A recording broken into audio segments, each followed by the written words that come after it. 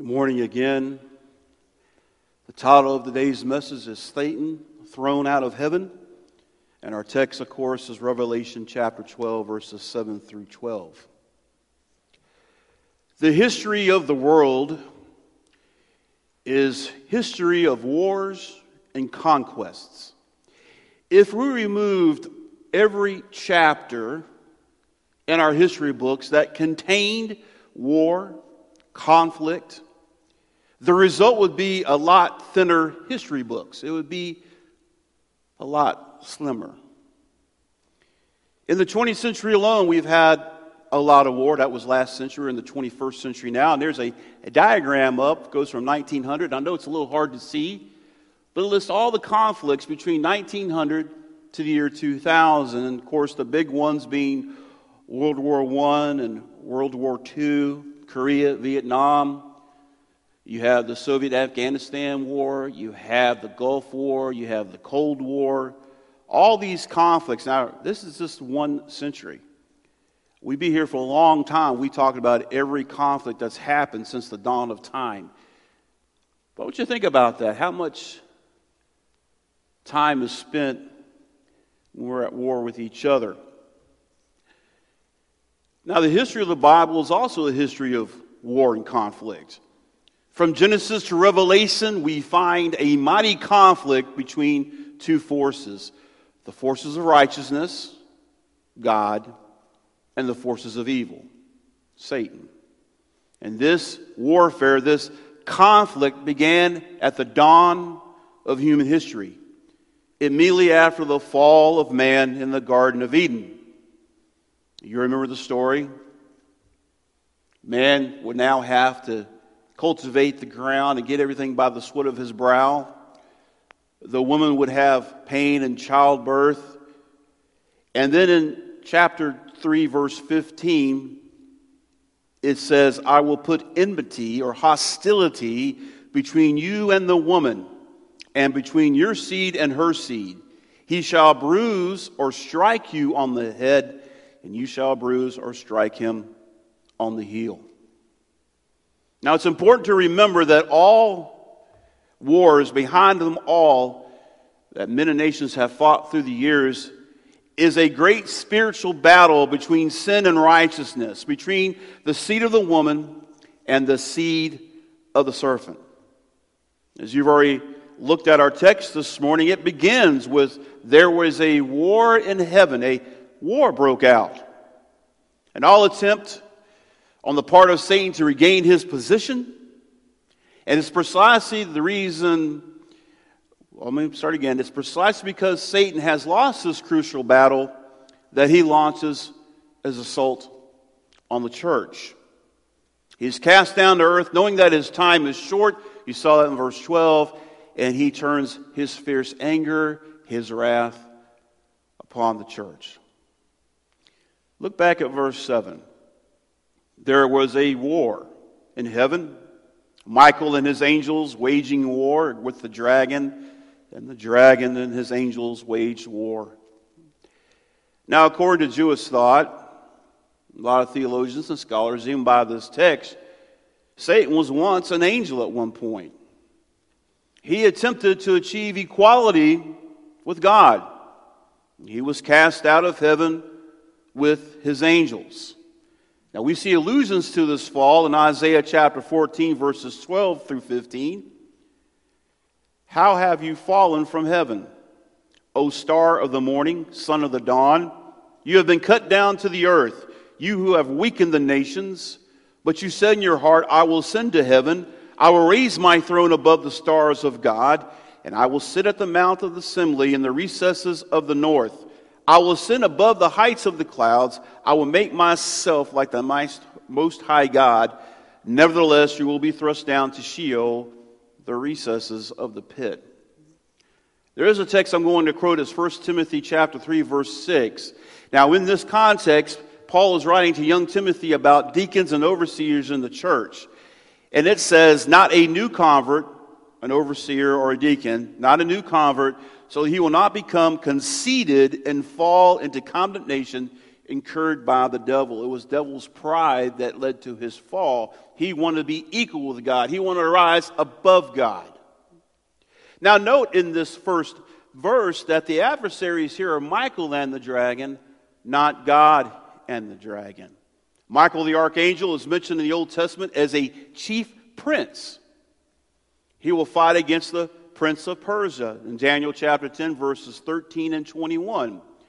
The prince of the kingdom of Persia was withstanding me for 21 days. Then behold, Michael, one of the chief princes, came to help me, for I have been left there with the kings of Persia. In verse 21, there is no one who stands firmly with me against these forces except Michael, your prince. And what we find, Michael's role in Scripture is a military one, fighting against the cosmic forces behind Persia on behalf of Israel and saving faithful people in Israel from the distress of the last days.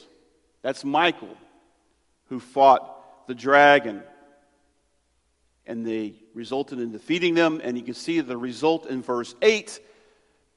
They were not strong enough, and there was no longer a place found for them in heaven, or the NIV translates, lost their place in heaven, or the New Living Translation, forced out of heaven.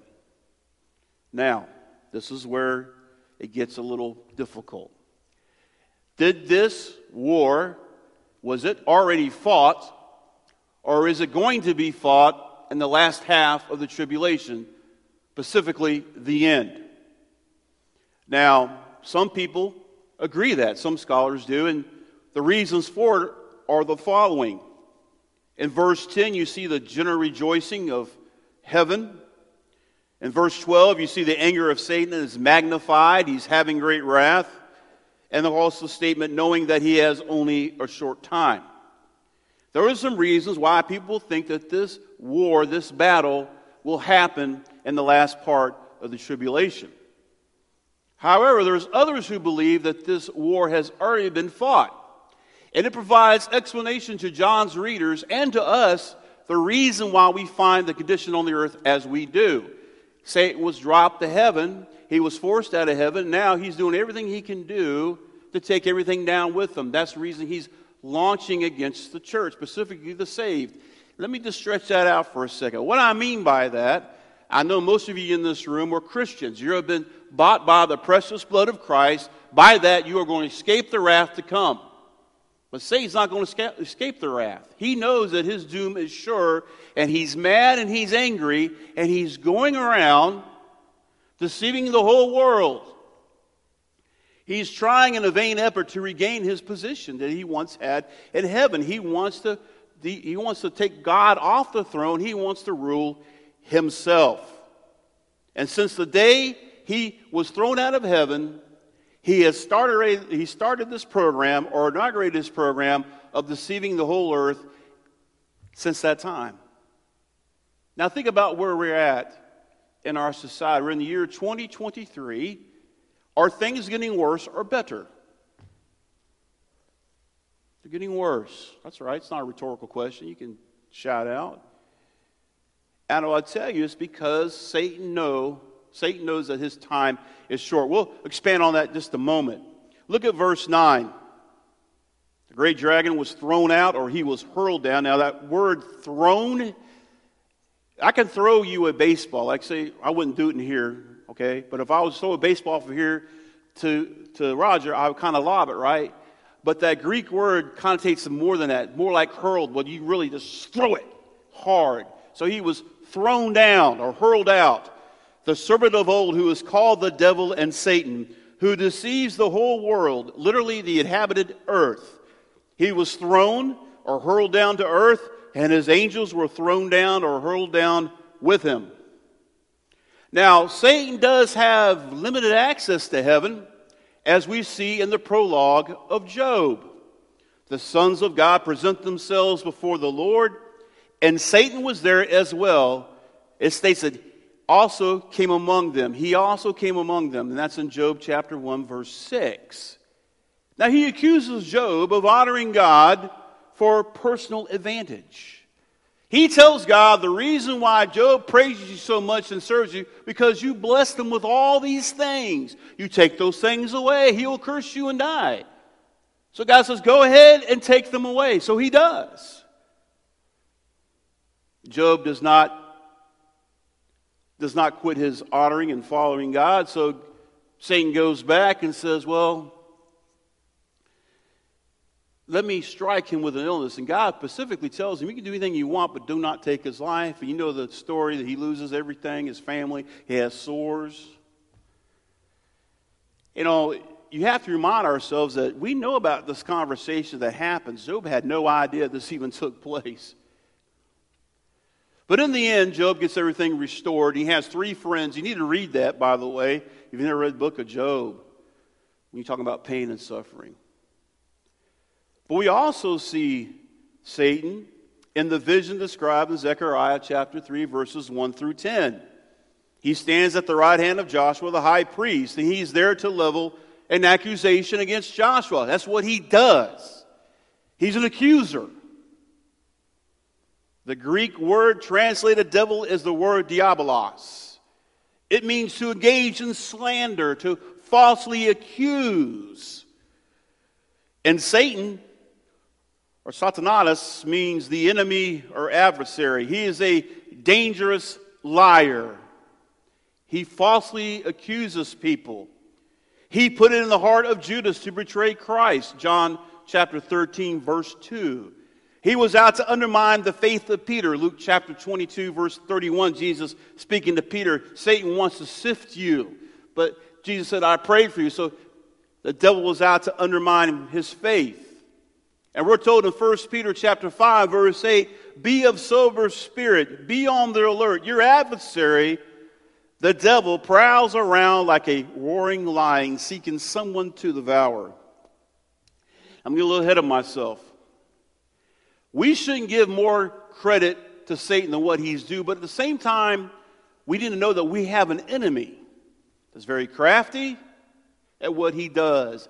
And he will stop at nothing to destroy you, your family, this church, everything.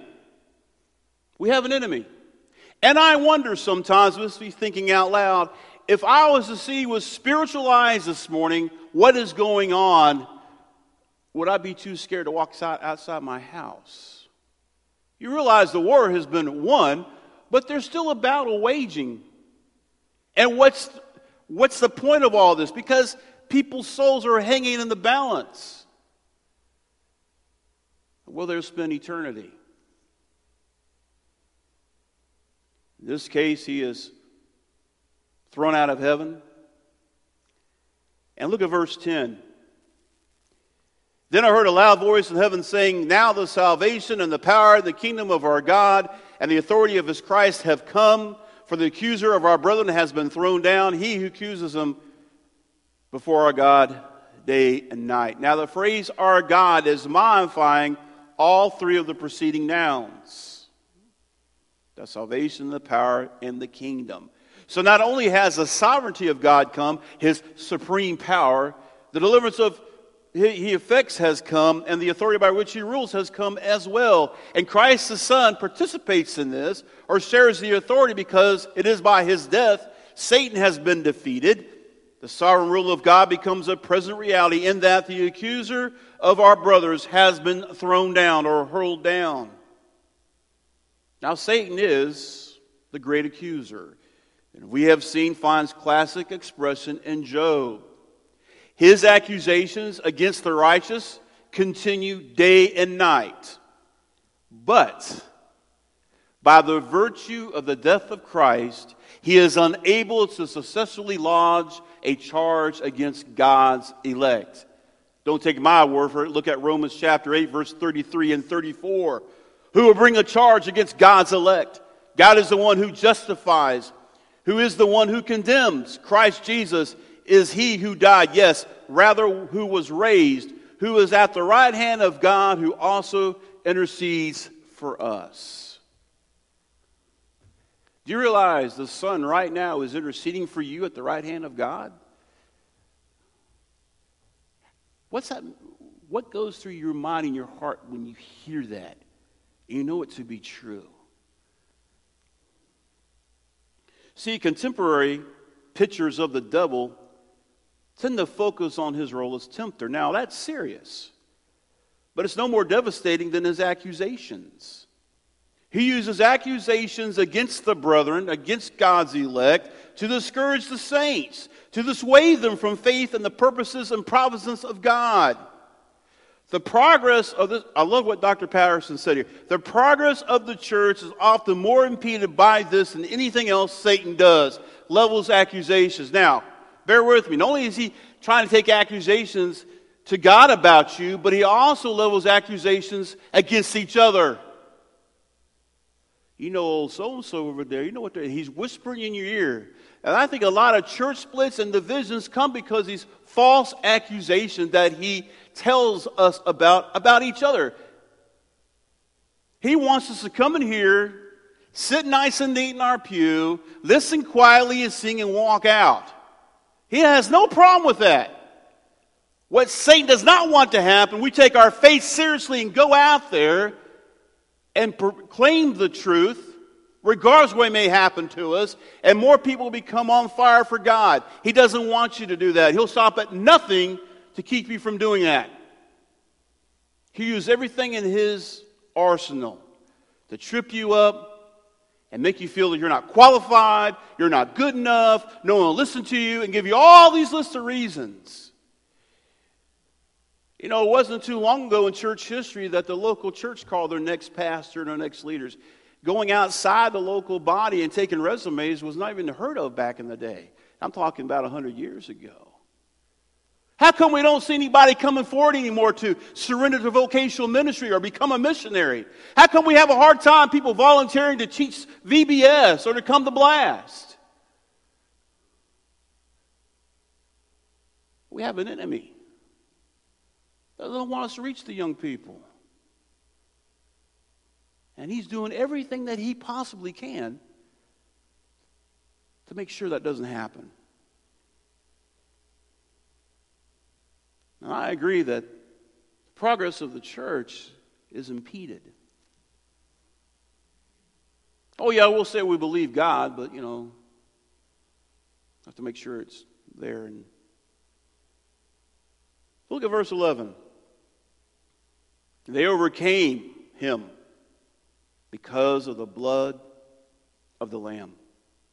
They defeated him because of the blood of the Lamb. Now consider this. Only does Satan suffer defeat at the hands of Michael the archangel, but he is overcome by faithful believers as well, because their primary cause of their victory is the blood of the Lamb, the great redemptive act that freedom from their sins and established their right to reign is the basis for their victory. I would challenge you to pick up a hymn. If you want to, pick a hymn up and see how many hymns have been written about the blood of the Lamb. Are you washed in the blood? There's power in the blood. That's our cause for victory. And only that, look what he says in verse 11. And because of the word of their testimony, they did not love their life even when faced with death. Their share in this conquest stems from their testimony. Their willingness to proclaim the message overcame the natural fear of death. Did you hear what I just said?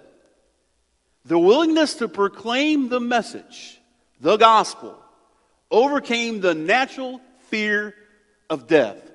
Or put it to like the Apostle Paul said in Philippians chapter 1, verse 21. For to me, to live is Christ, and to die is gain. You have nothing to lose. To really live is to be like Christ. But if I am to die, that's gain, because now I'm going to be with Christ. That's how Paul was so sold out for his message and how passionate he was. He knew without a shadow of a doubt he had nothing to lose but all to gain. You see, death is no longer problematic for those who know the Lord of the resurrection. Do I cry when I lose friends and loved ones? Of course I do. It hurts. Jesus himself cried. Did he not? When Lazarus passed away, he felt the pain of the people. Jesus wept. But through our tears and through our grief, we have hope because of the resurrection of our Lord. Verse 12, for this reason, rejoice, O heavens, and you who dwell in them. That refers back to verse 10. Because they are to rejoice because the accuser has been cast down. And this call for rejoicing echoes such exclamations as found in Psalm chapter 96, verses 11 through 13. Let the heavens be glad and let the earth rejoice. Let the sea roar and all it contains. Let the field exult and that is in it. Then all the trees of the forest will sing for joy before the Lord, for he is coming to judge the earth. He will judge the world in righteousness and the peoples in his faithfulness. In Isaiah chapter 49:13, shout for joy, O heavens, and rejoice, O earth. Break forth in joyful shouting, O mountains, for the Lord has comforted his people and will have compassion on his afflicted. Where's our shouting at? Well, we shouldn't shout just for the sake of shouting. But when you stop and think what God has done, what he's doing, what he's promised to do, where is our shouting at? Where is our excitement and our passion? This is not some man-made philosophy. This is truth. It says in verse 12, woe to the earth and to the sea, because the devil has come down to you, having great wrath, knowing that he has only a short time. You see, as time goes along, time's running out for an enemy. And interesting, there are two Greek words that are used to talk about time. Chronos is where we get our English word chronology. Put things in order. And that could be a big time frame of, we talk about 1900 to the year 2000 or 2000 to, what are we talking about? A chronology. But there's another word, kairos. It means a point of time. And that's what's used here in the text. So it's not just talking about time in general, but it's talking about an appointment of time. In other words, if you have a doctor's appointment tomorrow at 12, that's a kairos. That's an appointment in time. So, the implication is that not only is time running short for Satan, but God has set a particular time for his final judgment, and this is the reason why he's having such great wrath. He knows he's going to have to face the judgment of God. He knows that day is getting closer as time goes by. Period of Satan's desperate struggle to regain what he has lost. That struggle started way back in the Garden of Eden. And it's no wonder why the intensity seems to keep getting more and more, because Satan knows that his final judgment day has been set. Now, if you haven't figured this out by now, I would say that this war that we read about has already happened. Satan was thrown down. He still has access to heaven, but God has to allow him in. And by the way, if you go back in Job and look at those contexts, he has to go to see. He's not omnipresent like God. He has to go back and forth. And he has demons, and you can look at other passages. He has a little order to what he's trying to do. Can you understand now? I hope I'm making this clear enough that we shouldn't be surprised when we turn on the news. Things are really getting bad. That judgment day is coming. He's mad. Fierce anger, wrath, fury. He wants to take down all of us. His time has been set. We need to realize we're going to have some attacks from Satan. Accusations made against us. We must lift each other up in prayer on a daily basis. If I talk to you or not on the phone, it doesn't matter. I should be in my thoughts and prayers every single day. That's why we must continue to assemble together, to edify, to build up, and to encourage. He wants to divide and conquer. We call this place a sanctuary, a place of refuge, where you can find encouragement, you can find mercy, you can find forgiveness. Because out there's a battle waging. And brothers and sisters, it's intensifying every single day. Hebrews chapter 10, verse 23 through 25. Let us hold fast the confession of our hope without wavering. For he who promises is faithful. And let us consider how to stimulate, how to spur, how to motivate one another to love and good deeds, not forsaking our own assembling together, as is the habit of some, but encouraging one another, and all the more as you see the day drawing near. Don't quit assembling together. As time continues to go, we must assemble every time we can, because time is growing short. That word stimulate, it means rousing to activity, stirring up, provoking. It's the picture of taking those billows to your fireplace and blowing on the flames to stir it up. And let that fire burn. Often we walk around with blinders on, and I include myself. I'm so busy like this, thinking about everything that really doesn't matter. I have my enemy that just wants me to give up and walk away. But I can't.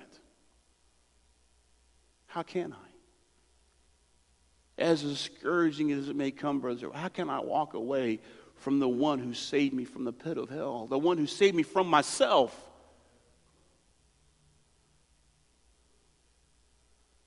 I don't know where you're at today. I don't know what everybody's facing. But if we run around the room this morning, you find out you have more in common with each other than you think. See, the primary importance in defeating Satan is taking the proper attitude in relation to him. We can't be overoccupied with him, but we must never underestimate him and what he will do. That's why we have to pray. That's the reason we have to assemble together and lift each other up. So you better know your enemy, who he is and what he's trying to do.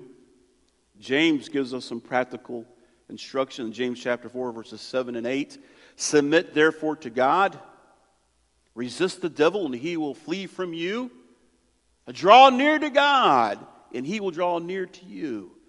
Cleanse your hands, you sinners, and purify your hearts. Draw close to God.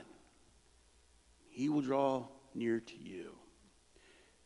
God himself says, if you seek me with all your heart, I will make myself known to you.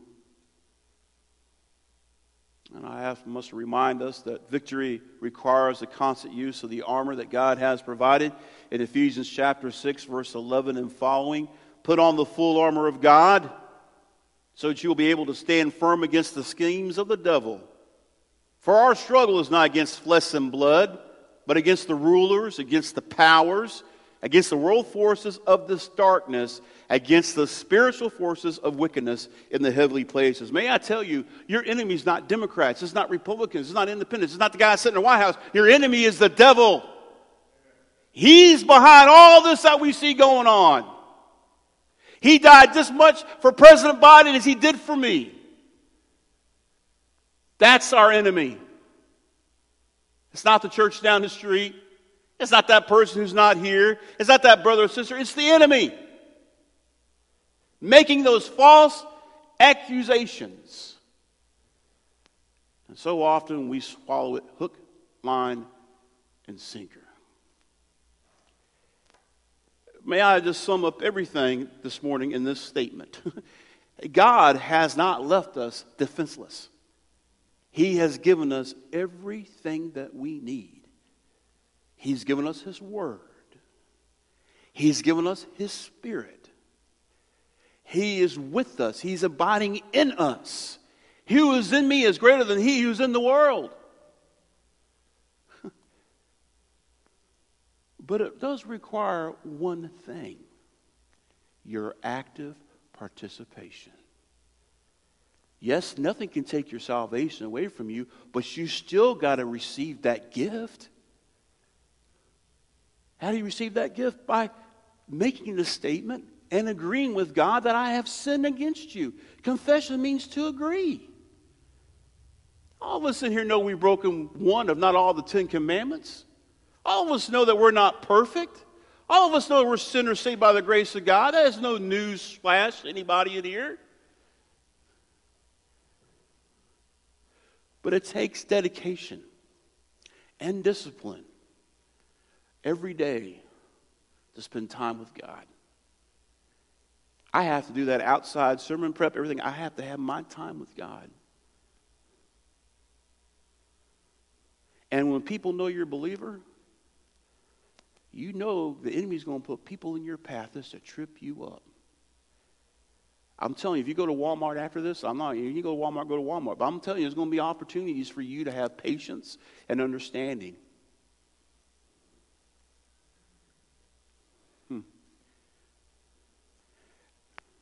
I just think that we don't want to give more credit to the devil than what he's due, but oftentimes I think that we have downplayed our enemy. We don't really realize who we're dealing with and what we're up against. The prisons, the addicts, those are all people who tried to fight Satan by themselves and did not win. You can't do it by yourself. There's only victory found in Christ and Christ alone. You're not meant to walk this life, this journey of faith alone either. God has given us each other. Some of you have been Christian longer than I have. You're older than I am. I can go to you and say, how did you walk through this? I turned to some of you when I lost my mother 2 years ago. How did you do that when that was your mom? How did God move in that area? That comes encouragement. Do you know why Sunday school is usually divided by age groups? Because you're on the same path, walking that road together. And when we separate ourselves and we go to this rugged individualism, we're setting ourselves up for failure and discouragement. And he will come to you and start making all these accusations.